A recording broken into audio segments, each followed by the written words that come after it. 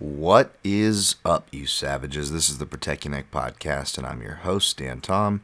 And all this is work you can find over at MMA Junkie as well as oddscheckerus.com. But on this here program, the Protect Your Neck podcast, we break down high-level MMA, and that's what we're going to do here today, tonight. And whenever you're listening to this, hopefully it's for the fight. I'm recording this Friday morning, about 5 a.m. West Coast Pacific time for UFC Vegas 45. UFC, whatever. Yeah, we're just going to hit break out on the card, right, and get fucking cute with it. I'm going to try to make this one of the shorter ones ever, hopefully, because I just don't feel like, as you can tell from my voice, I don't feel like doing this right now. But I got to feed myself, and hopefully I can help, I'm about to feed any of you guys. God forbid, what the fuck you trying to feed yourself on MMA for? Trying to be stupid like me? And you're going to listen to someone stupid like me? No, I'm just kidding. I do provide a decent reference point, I suppose. We'll get to the recaps of last week, UFC 269. Check the timestamps for that, and when the UFC Vegas 45 breakdown starts, as per usual, I will always recap my picks and plays at the very end of the episode. For those of you who want to skip ahead and not hear me, which I don't blame you, going to be getting real short and sweet with everything. Just crazy week, normal stuff, underslept, still haven't worked out, even though it's my 2-week anniversary from getting my cast off, which means the doctor said I can start working out. Nothing too crazy like with weights or punching bag stuff yet, although I'm trying to do that, God willing. Set up in the garage. If I can just get all these other fucking hurdles out of my way, we'll see. I know most people are crying that we're not gonna have any UFC. I can't wait for it because I have so much shit to do. I'm still going to be bogged down and busy with work, but all I want to do right now is just honestly just drive far away with my FJ, Benjamin, and my camera. Benjamin's my older dog of the two because he's just getting old while I waste away here in front of a computer this better half of the last of a decade. And as I don't have as much as I'd like to show for it, and somebody who never wanted to be the best at anything. I don't want anybody's fucking job. I don't need major. I just want enough to just barely survive it. I'm happy. I'm very content like that and weird. I'm just grateful to be doing what I'm doing, really, because I should be. I'm fucking privileged to. I don't need anything extravagant. I am grateful enough, but when you look at the turnaround and things, meanwhile your loved ones, even if they are furry loved ones, get older, and I'm like, God damn, I'm fucking missed his prime, man. He's post-prime Benji now, and I got some time to make up. I kind of would just love to just go out and get lost in the middle of nowhere with my FJ Benjamin, my new camera that I still is in the box because I haven't had time to tinker with it this last month. And yeah, just go like photograph landscapes and Benjamin and just fucking get lost and not worry about the MMA schedule. That's what I want right now. Because I don't care. You guys care because you guys are fucking awesome. I just don't give a fuck. And before we push on to the breakdowns and recaps, to put a capstone on that, I want to apologize. Not so much apologize for last week's rants, because there's certain things like, I stand by principally, like with the Cruise and DC thing. I still believe that there's no substitute for doing the work. And if, if I'm privileged, then people doing in those positions of broadcast certainly are privileged. So you would like to see them do the work, however that may be. But I've heard some really good arguments and talks on that from colleagues. I know I always beat the TSN MMA show to death, but I wanted to shout Bazooka Joe Valtellini again because he actually did put a twist on it as far as bringing up that. Maybe devil's advocate side for me as far as DC's point, as far as not watching film the traditional way to prep and certain things. He brought up some really interesting points on that show that, again, I don't care to rehash, but I just want to give credit and cite where it's due. But yeah, man, and again, like I realize that, me being contrarian as I tend to be, leaned super hard and really went light on the part of, chain of command to bro code to everything in between, or whatever you would classify. And bro code's kind of a dangerous term. Maybe just chain of command, kind of more based and stuff like that, or just being a good dude. Like I always try to build up. my colleagues. So when you hear me mention them by name, like Cruz did to DC, I'm usually saying something positive, unless it's negative. But then I try to sub-say it, but then I get mad at myself. Like, I have a note here, stop sub-saying things, as in sub-tweeting things. But it's like, well, if it's a bunch of people, why call out one person? Or if I try to call out a bunch of people, then I'm just making the rant longer, and then I'm making the drama longer, when really it's the principle of the point that I want to get across more than really burn someone, because it's not my prerogative. So that's my own conflict. But to tie this up, basically, I was listening to Bill Burr earlier this week, and he was going off about something in the fashion that I tend to do as well, right? I think he's undiagnosed for sure.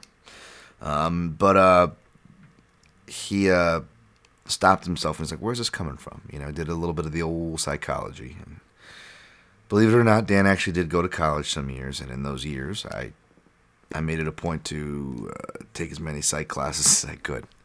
I had a good professor too, so it was made it easier. Psychology is a hell of a thing, because I did the same thing to myself, and I realized, like, oh, I see it. Kind of similar to Bill, where he was citing Thanksgiving and family, as it tends to do, spark things from your childhood, which tends to form you a bit, right? And I guess you could say that happened to me. And holidays are always a tough time for my family, myself, etc. I'm sure many of you, by the way, my hearts are with you. And my heart is with you. My hat, but it's not just holidays, but also like year-end stuff, award stuff. And again, my ego's not wired fucking crazily or whatever. As far as that stuff goes, I don't think I should be nominated, much less fucking winning anything. So it's not about that, but just the general spirit, Like, for example, I'm not going to be doing an award show for this thing, even though, Neckies is sounds like definitely could be a cool play of things with this. There's already there's handies from Heavy Hands, and those guys kick ass. And there's award shows from formal stuff to journalist award shows, analyst award shows, fun podcast award shows. Like, there's plenty of options out there to do it. And I'm not saying begrudgingly, being honestly and genuine, and if anything, plugging these places as I often do. And these are friends of mine. They do it far better than me. So instead of doing any of that stuff, I'm going to kind of do a rough recap of the unlikely champions this year's produced. This card, whatever results live from it.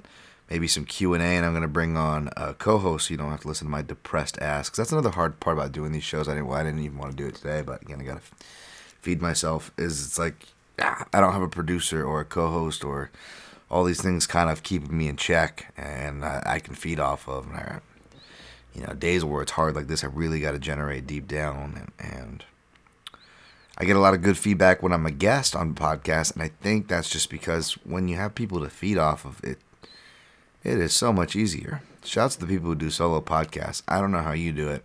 I don't know how I've done it. I don't know how I've done it for a better part of half a decade now. So thank you guys. As I drive away further, listeners, as I promised, a short show and wax on. But basically, I just wanted to apologize for the we rant. The Cruise in DC thing again, because it's like, I think I know where a lot of these rants come from. I'm not even upset at these things. And it's me. It's not you, it's me. So, in the better health of all of us, this show, me, my whatever's left of my fucking career, your guys' sanity, I'm going to push on and just keep it and push on fast action. Again, it's a good betting week, but I'm not the victory lapping type, and you can tell I'm not in the mood this week, so no victory lapping if you're worried about that. You should be from this place. It's not my prerogative, but I'm just trying to say I'm going to make it quick. We went 7-7 overall, which is really bad for picks, but it was a perfect betting sheet for the odds checkers. We went 3-0 in straight plays. 2 of those were dogs. 3-6-1 for props and prop flyers. Again, a lot of those flyers, small amounts. And as you can see, when you bet some of those things at the high numbers, you can miss a lot. And then just hit a couple to still profit. Not usually my game, very dangerous to rely on, but, I guess that's me making an excuse for the numbers. Not that I need to make an excuse. We fucking profited. Charles Oliveira defeated Dustin Poirier. I couldn't get there. It was kind of a crazy week, family in town, and it really fucks me up, which sucks because I love seeing my family or doing things, but then it no matter what I do, it just digs into my schedule because when your schedule's and who cares? But it was cool. I did tweet that my grandma, my Popadors, betted Charles Oliveira. I'm not going to go back into her story, but longtime listeners of the podcast know this woman is a legend, like from the business world. She holds records. And she also used to run a legal bookie. And when she babysitted me, she'd be watching like sports games, basketball, football, taking notes the old school way, running tape the old school way. And sorry, that's I don't know if it's Ben or Brownie snoring, guys, here in the background. While my ass just watched along, and that's how I became a Chicago Bulls fan, watching the '91 championships. And hence the seed was planted, and your boy was born. Whatever, your boy's passions were born. So it was cool to actually I didn't realize all this time I never placed a legal bet with her. So we did that, and I didn't bet much because I'm fucking poor. She's used to kind of high rolling, and ever since I was a kid, one of the few things I guess I was raised right on. I don't like taking people's money. I like using my own money. So, I got her a ticket, and it would have been a much more juicier ticket if Popo paid for the tickets, but I paid for the betting tickets, and for whatever reason, they didn't have any money line sheets out. They only had like prop flyers. I'm like, fuck it, I'm gonna take DuBronx by sub anyways. So we took some DuBronx by sub, and that cashed. And I tweeted it because we had the good juju on it. And that's another reason I wanted to get a bet in with my grandma, but I also wanted to. She's got insane luck, man. She's insane. She's 90 and she can still talk football. Like, she's got a soft spot for Mahomes right now because Mahomes, like, a couple seasons ago when they won or whatever, like, she was on him in the future. Like, she laid down, like, big money. So, like, that fucking cashed really big for her. And so she's always had a soft spot, but she can, like, talk shit with anybody on sports. It's insane. She didn't know about MMA, though, so she left that part to me. Thank you, DuBronx. And thank you for all y'all with the showing the Popo love. Popo is, I know, police. No, it's I know that's slang. Depends what dialect Chinese you're speaking, but where we grew up in Hawaii, and the Chinese Hawaiians, and I don't know if I don't think it's exactly Cantonese, even though that is the dialect that my family speaks. But yeah, Popo for grandma, Gung Gung for grandpa is how we always went by it. Yeah, so that was cool. Thank you, DuBronx. Directionality. I know I'm talking about my fucking grandma, not the fight. Sorry, guys. It's late. Drinking a little bit too. It's the end of the year. It was directionality. Did say that in my breakdown. Poirier's credit, he did, aside from walking with that check hook that dropped him, which again, I did say the lead hands was particular to watch out for from both fighters. Aside from that moment, his best moments came from when he was pushing forward, and to his credit, he did try to. But again, more times than not, as I explained and cited specific examples of, the directionality seemed to be on Oliveira's side. DuBronx. Slim Charles. Yo, Slim Charles. Slim Charles, dog. Slim Charles. I'm on a wire kick, folks. So. Slim Charles. All right. Yeah, so that felt good. Oh, boy. Good thing I only laid some prop flyers on this one, and I didn't lose my ass off like the $300,000 better, because Juliana Pena defeated Amanda Nunes. I was like walking through a casino drunk at this point, trying to catch up with my goddamn grandma. Like, she's out partying us all. It was insane. All the cousins were -1 were together for the first time, and we none of us could keep up with my grandma. And we were all ready to turn in, and when I dropped her off at downtown Vegas, she didn't even go to her room. She just went and gambled more. She takes shots. She's crazy. People don't believe she's 90, and I don't know. But yeah, I was trying to find her, and I looked at this result, and I'm like, what the fuck's going on? Like, I gotta watch this shit, and it was pretty comical. Yeah, I can't even, I mean, yeah, I did say, Julianne Pena does improve her jab and slips offline with it. Did say she was going to take up front if she wanted to come back and win, but can I say that I believed that to take any credit? No, none. In fact, that's why I just shouted credit to my man, Schwan Humes. By the way, speaking of heavy hands, Schwan was on there, and that was awesome. It was like 3 of my favorite analysts. I don't want to say 3 of the best because, there's so many good ones at, Fight Site to other places. But, just 3 of the best, 3 of my favorite, right?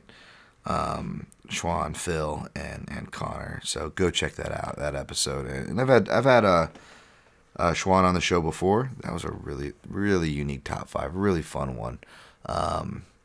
The coaching tools episode. You can go back and check that out, and just go check out his stuff, man. Schwan's awesome. Speaking of basketball, dude coaches basketball. But yeah, shoots. I can't take no credit on this one, and I'm happy for no one because I'm not really a fan either, but I'm definitely more of a fan of Nunes. Gosh, especially just Pena being so goddamn cringy, but we knew that, so whatevs. Party on, Wayne. Jeff Neal behind the wheel, Steele defeated Santiago Ponzinibbio. Yeah, I didn't disagree with Jeff Neal getting the nod there. Kai Kara-France defeated Cody Garbrandt. That felt fucking good. I forgot to tell you guys in the podcast and make emphasis of it. I still did it myself, but I was gonna say if Kai Kara-France wins, everybody tweet pictures of your dog. And that would have been fucking awesome to get that going. And I'm dumb. And as you could tell, by the time I get to these podcasts, the week fucking has its way with me. I'm like Edward Norton in the fucking, getting stitched up, talking to my old professor, going, I see the way. I was wrong. Wow, Dan, that's a really graphic reference. By the time I get to this podcast, by the time the week gets done with me, Jesus, I don't know if you American History X shower rape reference to get that across, Dan, but okay. Yeah, where was I? Cody Garbrandt. Oh, Jesus. Sorry, I just pictured Cody as part of that crew. Nazi crew. There's just a couple of tweaks he's got to make to the Eagle.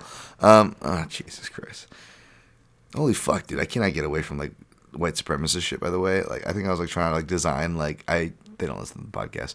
So I designed, some hoodies for my mom and my stepdad. And I'm looking for logos for it, hearts, peace signs, right? To go with text. And for my stepdad, he's in the military, right? So I'm trying to get him the military one. I got him this cool graphic of a dude looks like he's crazy pulling a grenade and fucking. My stepdad is pretty much Walter from The Big Lebowski. I'm not even kidding. Polish Catholic, everything. So it's oh, this is fucking great. But if you go down as American stuff, and then it goes to no other countries, but it goes to straight up German shit, and there's Iron Eagles, literally verbatim Iron Eagles, minus the swastika. I was just can we just no wonder fucking my whole Instagram is fucking between being into outdoor stuff and MMA, my whole Instagram's Kill Crew, Blue Lives Matter, fuck China. Actually, I do get this fuck China thing that always comes across my on the shopping thing.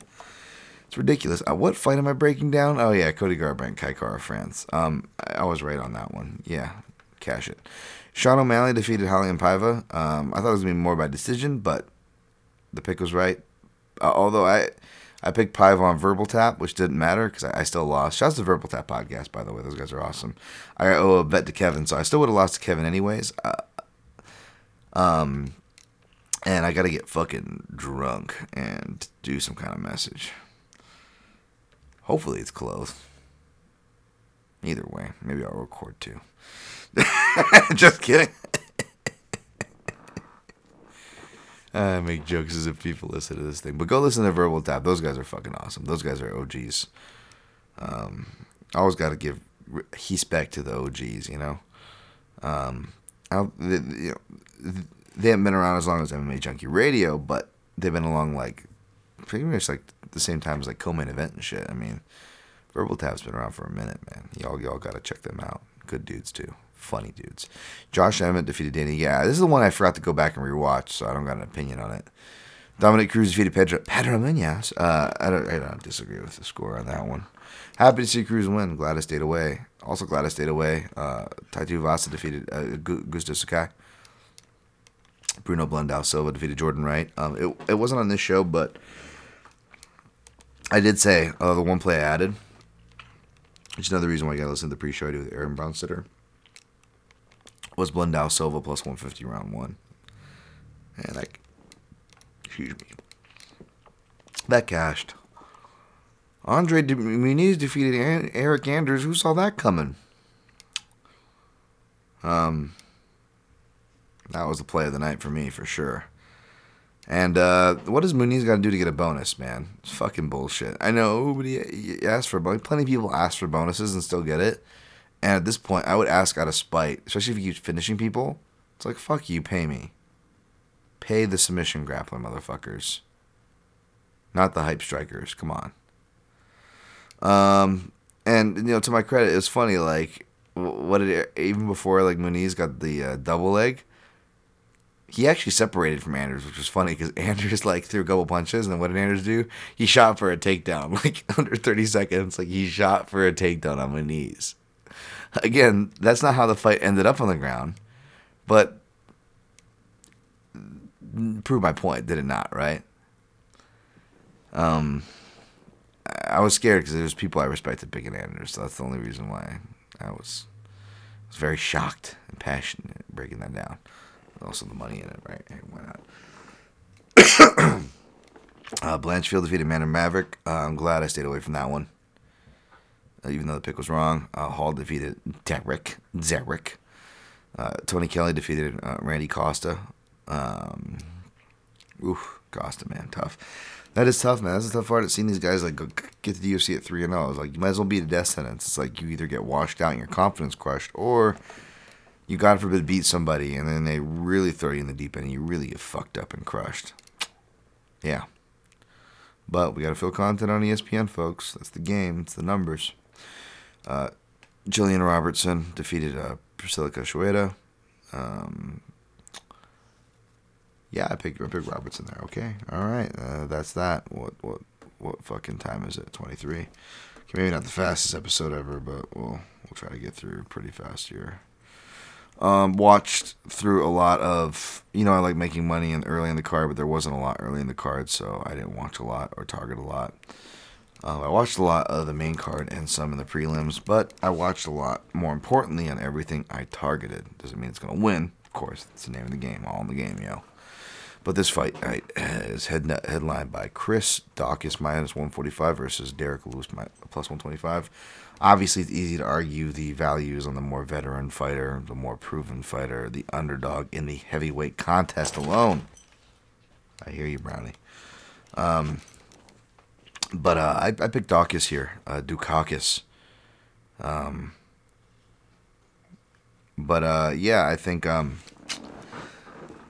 I don't want to say like I've said, because again, you give credit where credit's due. One of my favorite commentators in the game, Brian Stan, has said this way back when, and it's really aged well, is that when fighters try to wrestle with Derek Lewis, that's when they get in trouble. Oddly enough, it's when fighters strike that they do best. If you look at it, quick fighters, deceptively athletic fighters, fighters who strike, Mark Hunt, Matt Mitrione fits the bill. Gone as well. Of course, he's really next level, right? But still, those guys fit the bill. Those guys have done well against Derek Lewis, right? I mean, the only person done well really wrestling against Derek Lewis is like Cormier, right? You got to be like that level. So I don't think Daukaus will lean on his Brazilian Jiu-Jitsu black belt this Saturday. In fact, it sounds like a really bold prediction again, almost borderline disrespectful. I mean, he might not get it done in the first. It might be in the round like the third. Like I didn't see it coming like last week, right? Even though I was right on the pick, wrong on the round. That's fine. But I actually picked Dawkins officially by first round finish because Derek Lewis doesn't really get finishes till the second. Dawkins is a fast starter. Derek Lewis is a slow starter. And again, he likes to stick to striking. So if he can stay disciplined, I think that small cage will force some exchanges one way or the other. And Dawkins can punch in combination. He can counter. He can pitch and counter off combination a bit. Obviously, come forward like most all heavyweights can. So yeah, I think we get a finish one way or the other. I'm gonna go with Dawkins, and I'm going with it early. Not confident enough with it early to do the under, because maybe he is really disciplined, which would be good. Maybe he is extra cautious with it being his first main event in the UFC 5-round fight, all that stuff. So all those things are absolutely in play, which is why I'm not suggesting any play in the over. I'm not suggesting any play at all, but the analysis I will stick to, and that points to a pick of an early pick for Dawkins if you're picking him, and that is me. Good luck if you played that fight. I didn't. Next fight, Stephen Wonderboy Thompson minus 220, Bilal Muhammad plus 180. That's kind of the theme. Is like a lot of these fights that I would break down as like, especially these top two where I was looking for some angles, and I still end up on the favorite, but just not as confident on the favorite, kind of a deal, And that's the case here. I still think that Thompson can win and win by decision if he can't finish Muhammad, because Muhammad gets rocked, but he's also ridiculously tough, durable, good recoverability, good fight IQ. Hard to get out of there, right? But if he's hard to get out of there, and he's going to look to wrestle, he's got good chain wrestling. He's not the same athlete. I don't know this 5'11" shit. There's a lot of people they're adding height on. I think they added like an inch of height and reach on Bilal at UFC.com. Another reason why you got to fucking be careful about going to that site. Jesus Christ. But he's the same size as his Duhinho, and even though he never fought at lightweight, like did, but he's not as athletic as Duhinho, even though he's more durable, right? But he is a better chain wrestler, I would say, as far as like some of the chains and stuff that he does. Not better. He's a more willing chainer, whereas I think Duhinho is 1 to 2 to 3, depending on the adjustments. But they're more slower, not as fluid, more dependent on his power, I think. So it's hard to say. One of the things I was looking at a lot though is that whether he can get, it's funny. It's like guys you think you shouldn't be able to take down so easily, he does, like second degree judo black belt and judo national team member like Sato. But then he has trouble with harder guys like Lima, who, to his defense, Lima did, as commentary noted, step up his takedown defense, right?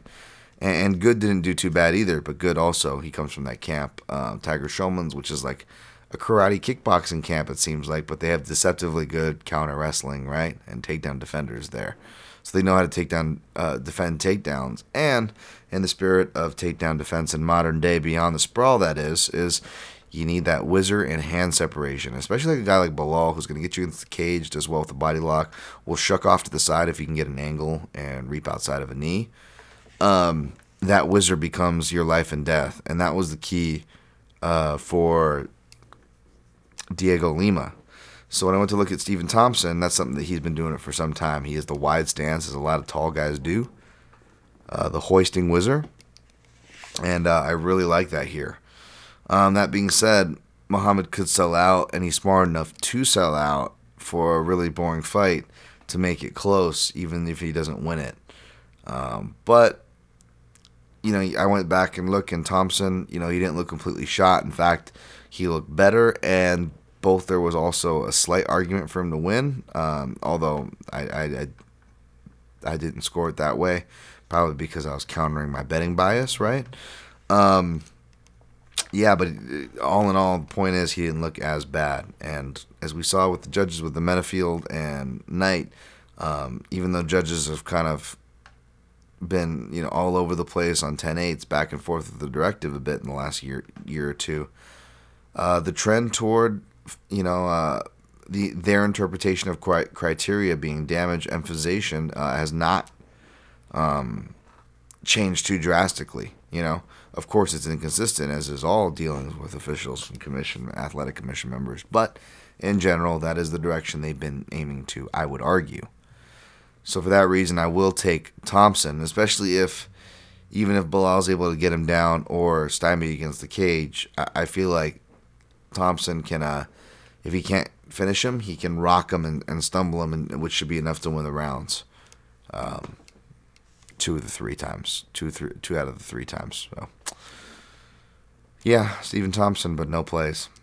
Next fight, Amanda Lemos, minus 310, Angela Hill, plus 245. Lemos is the first leg of a parlay that'll be at Odds Checker. I took her here. Her pinpoint right hand's coming forward and off the counter. It just really seemed like they're going to... she could potentially be the first person to stop Hill by strikes. I'm not counting on it, but I think she could stagger her into submission or just scare her off enough and hurt her enough to make it a really clear decision. I missed the submission opener at plus 1,400, as I really do with all openers. So, that shouldn't be a surprise to anybody. But if you can find it plus 675 or plus 700, which are the houses the places that I got it in, I'm not sure where it's listing now. Kind of roughly the same, I think. Let me check. Yeah, we're still around 675, 680, depending on where you look. Or when you're listening to this, I guess, right? But here's the thing. She's gotten submissions before, as we saw in UFC with a Granger fight, and she has that crazy power on her choke. But really, she comes from the Marajo brothers team, which is Yuri and Ildemar Alcantara. Very jiu-jitsu savvy team. They both compete in jiu-jitsu as well as MMA. Davison Figueiredo comes from there as well. Speaking of that rear naked choke death grip, right? They both kind of had that. And you factor in that, she could get rocked in club and sub, plus the fact that whether she's clubbed or not, Hill has been actively wrestling more. And I think that the submission can come to fruition. So I sprinkled a 0.24 on the submission, and Lemos is the first leg of the parlay. Next fight, Ricky Simon, vato, minus 280. Hiccup, sorry. Half Isle Sunset plus 25. This fight were a few years ago. I'd take Half Isle Sunset all day, especially at dog money. I would bank that Simone would produce enough offense to just get countered, because counter shots are what hit him the most. And Assunção has crazy good takedown defense. The problem is no one's shot on him in like 4 years since Matthew Lopez, who again was in the kind of another case of like a guy who got pushed way too fast, way too soon. Even found some success, with only made his worse. And I don't know if I've ever heard from him again.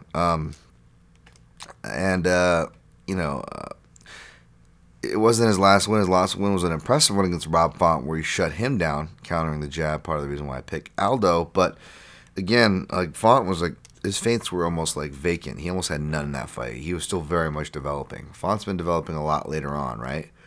Because he got started late in the game, and you can see that in that fight. So it's less surprising than what current times would tell you, if that makes sense, with all due respect, right? To Font and his awesome team, right? Assunção's the man. As John Anik says, a sophisticated eye will always appreciate Assunção. And again, my snobby ass with the arguments and things that I stand for.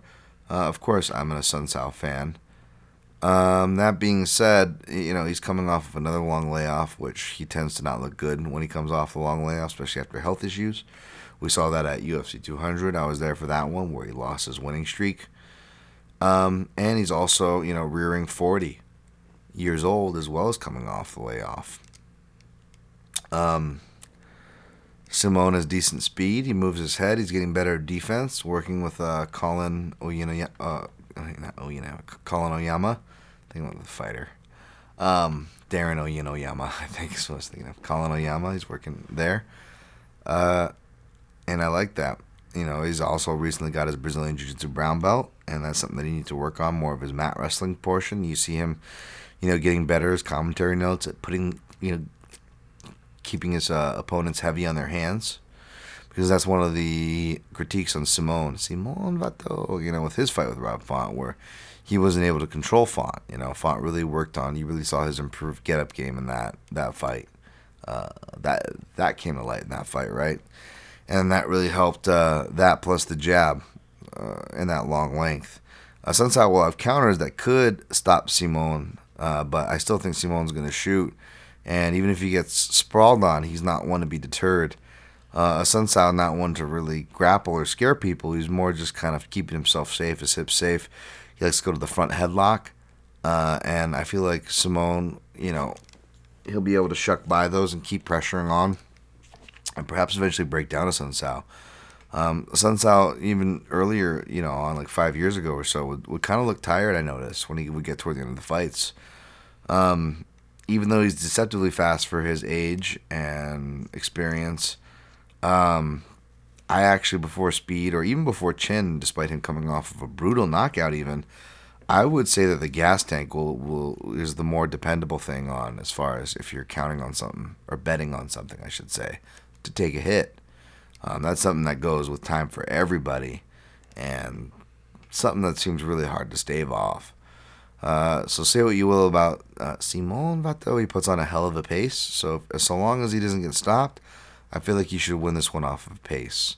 I didn't play it. I may look at Simone by decision, but I did actually put Simone in a 5-leg to attach onto the 3-leg as a bonus. So keep that in mind. Next fight, Mateusz Gamrot, minus 180. Carlos Diego Ferreira, plus 155. Took Gamrot here. Not sure if he wants to go southpaw or orthodox. If he stays southpaw, he'll be good. As Carlos Diego Ferreira, I think, is 1-4 against the UFC level southpaws. That one victory coming against OAM, Olivier Aubin-Mercier. But keep in mind that was off of a really weird circumstance, layoff. CDF also pops hot right after that fight. So for whatever that's worth. That being said, he also plays a unique spoiler because of his pace, his jiu-jitsu abilities. He's not just a black belt. He is a third-degree black belt, like a Muniz. He even tries to do a similar tuck under the arm armbar, except he misses it all the time. And he's a lightweight, but then again, his opponents are lightweights, right? As opposed to Muniz's opponents are middleweights. No offense, middleweights, just saying. He can be caught by surprise at that weight when you have a guy that moves like a lighter guy, where there's plenty of lighter guys in the lightweight division, right? It's lightweight. That being said, I'm going to go with Gamrot here. He comes from a wrestling base. But he, really likes leg locks. No-gi ADCC winner for Europe. Not saying he's a better grappler or anything, but I think he can scramble with Diego Ferreira. I think his cardio will hold up. I think his striking, which is improving, can be able to keep him at range. But Diego Ferreira has been getting much better at countering and using his variety and putting it together.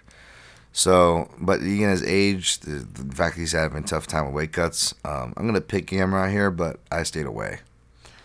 Good luck if he played it. Next fight, Cub Swanson, minus 190.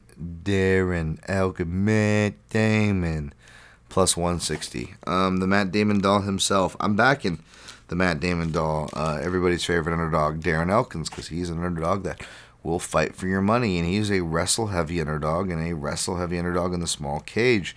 He's a guy who's traditionally fared poorly against specialists and or wrestlers. In fact, the only specialist is Kron Gracie that he turned away in 2019. Again, another case of a guy, based on his name and all other factors, just getting to the big stage and not too hard of a push, too fast. To his own disservice, I don't think Kron's even fought since then, right? But yeah, aside from that, Swanson typically is always traditionally had trouble with that. So unless Swanson knocks out, Darren Elkins, which I know Darren Elkins gets fucked up a lot, but I think in the last decade, I think he's only been stopped twice, and he fights a lot. So I'm going to go ahead and pick Darren Elkins. I laid the money line, 0.77 units, just as a dog play. And he will be second tier for that 5-legger bonus as well, actually, with Simon Vato.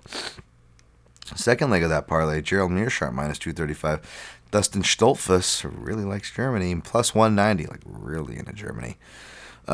Which is, again, nothing wrong,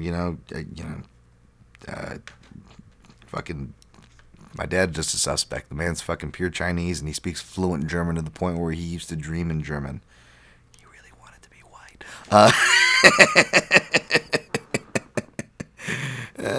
Scheiße. And you know what?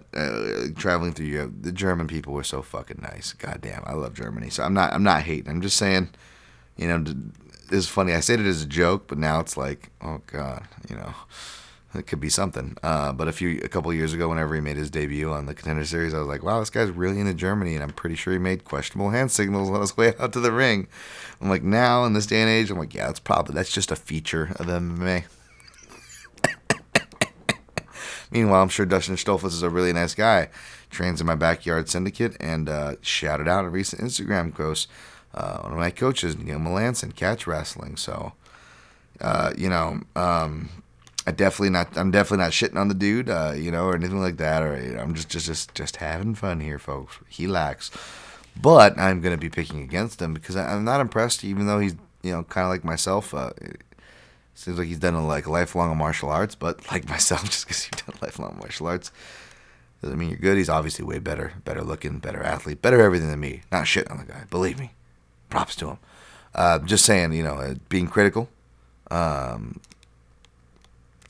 don't know if he's put it together to the level of the experience that he's going to be up against, which is what we need to be gauging him off of, because that's relevant. It's what he's facing. That is GM3, Gerald Meerschaert. We haven't seen him against many southpaws, but, against Kyle Dawkins, he seemed pretty lost. And I feel like Kyle Dawkins, if he would have stuck with the bodywork especially, or just a more consistent pace, may have been able to get him out of there. And if you look at Kyle Dawkins' record, the dude has 0 TKO wins. And he almost got him out of there, arguably. The Contender Series guy hurt him to the body. Adolfo Vieira, if he wasn't just spamming literally jabs and crosses to the head every time, I bet you he would have hurt him to the body too. The body seems like an availability, and GM3 has put dudes out with a body kick before. He is that classic southpaw weapon. Training with a lot of good fighters, especially with Bilal Muhammad, where they're going to complement each other well. Bilal's got a tall, rangy southpaw to take down, and Gerald Meerschaert, as he said in interviews leading up, that he wants to keep it standing, which would make sense.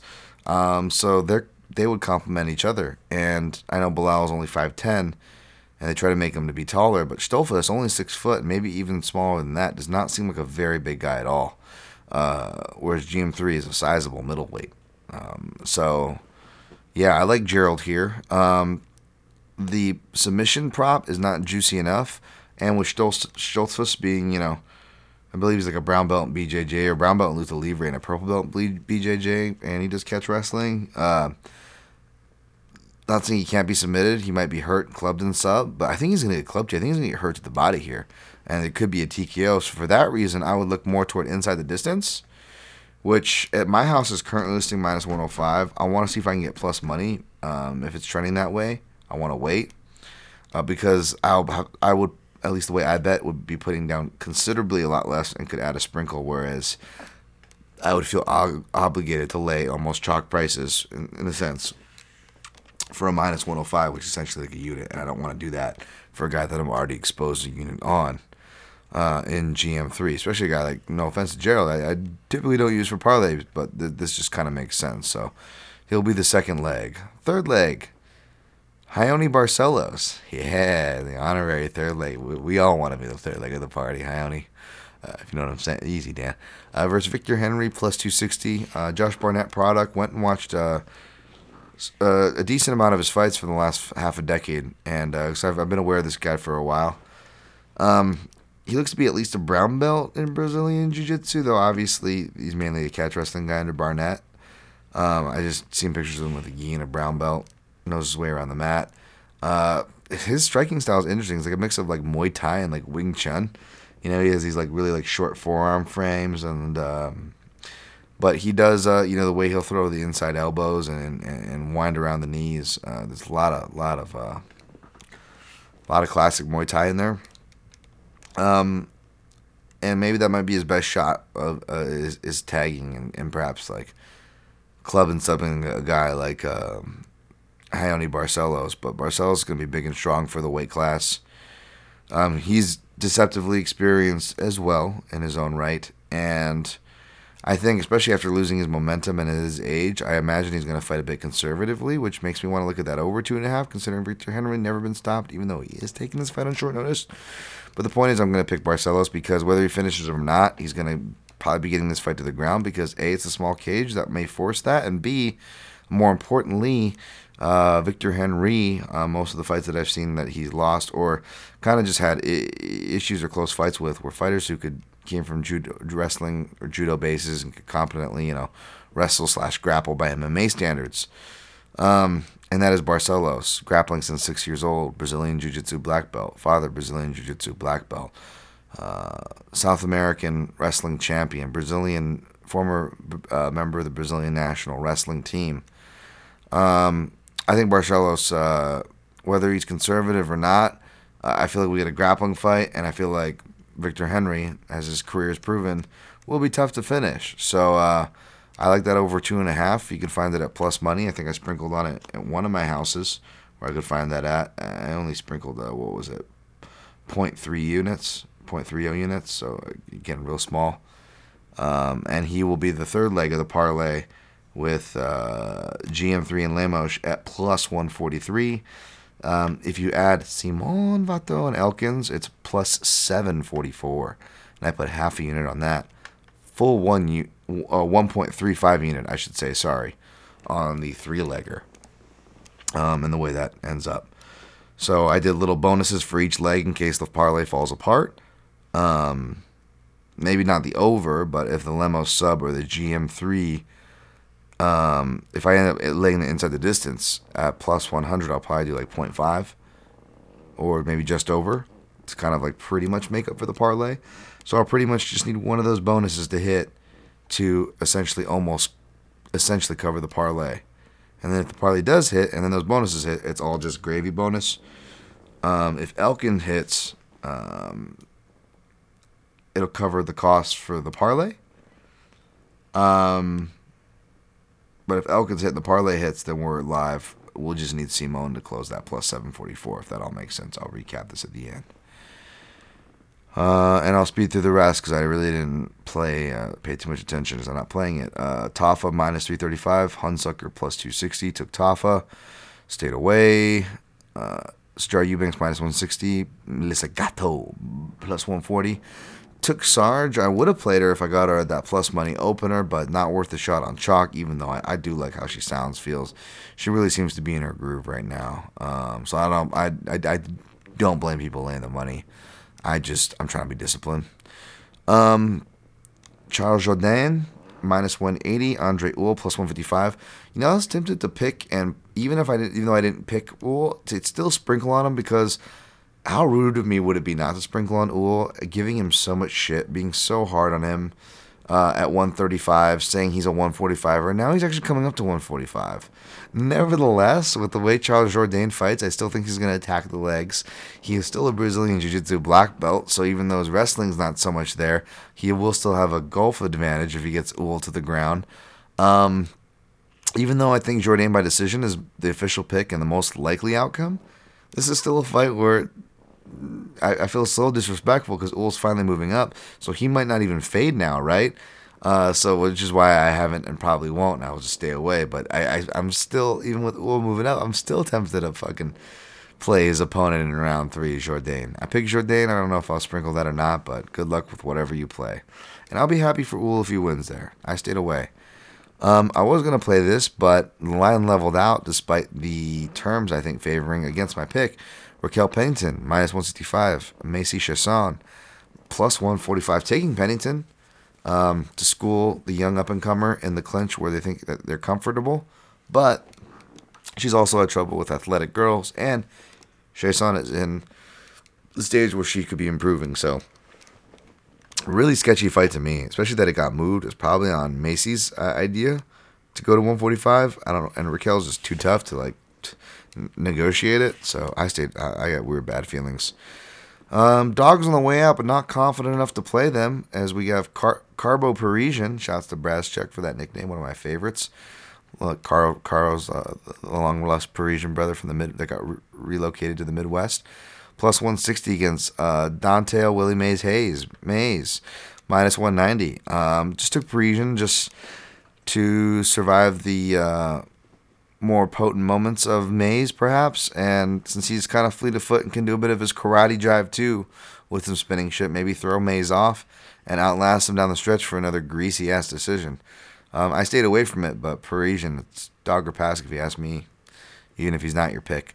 Jordan, you love it at Levitz, minus 125. Matt Sales, plus 105. I want to play Matt Sales here as a dog, but I'm just sticking to just picking him because A, I didn't research it, and B, once I researched it enough to see that Matt Sales was moving up in weight, that one I wasn't calling for, and that one kind of scratches me, and I'm not sure what to make. So this is a wait and see no matter who you pick.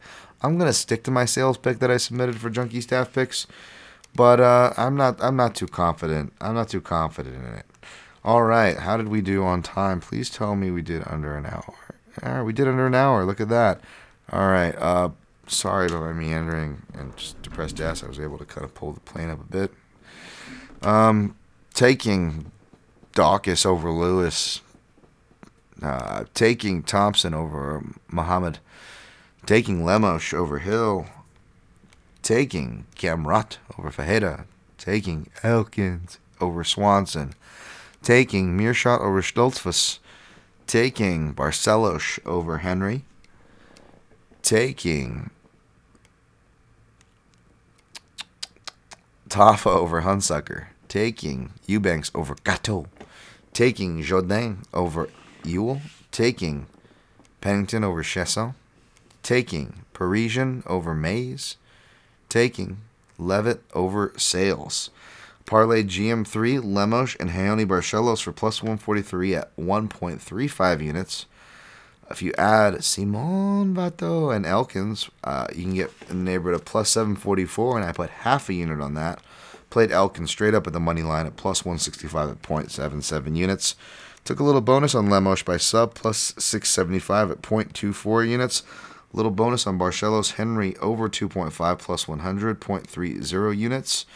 GM3 by sub plus 175. I don't know about that, but I'm going to look to see if that inside the distance line at minus 105 tips over to plus money, in which case your boy will lay 0.5 units from that one. Avoid whatever you like, play whatever you like. I don't deserve shit, really. So I don't know if I can't really plug the YouTube or the Apple. I guess I could plug mixedmartialanalyst.com that hosts this free program. Where I've been churning out all the goods for over half a decade now. If you want to support the free stuff, it does mean a lot, folks. If you're doing any shopping at crappy places like Amazon for Christmas, if you go to mixedmartialanalyst.com, just add 2 clicks to your repertoire. It's literally all you have to do for no extra cost. Click the Amazon link and you do your shopping there. It just cuts a small percentage of the sale, no extra cost to you to this year's show. Same with the On It stuff, which won't be on till next year, so get it now before they start selling ivermectin and shit.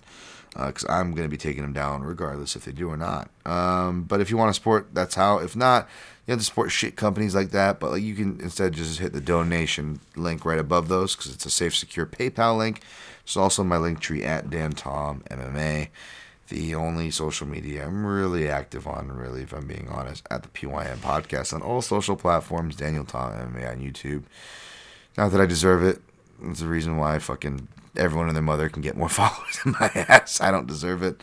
I need to just step up my game. So, thank you guys. For those of you who do listen, I don't know why you need to seek help, but hopefully I can at least help you in the meantime. Maybe make some money, huh? Good luck on your picks and plays. I'll be back next week with a co-host who, hopefully with a co-host, that'll cheer me up. Regardless, go check out, by the way, Tumen, Tangerga Dome, and the Fight Site. Good stuff there. All right. Protect your neck.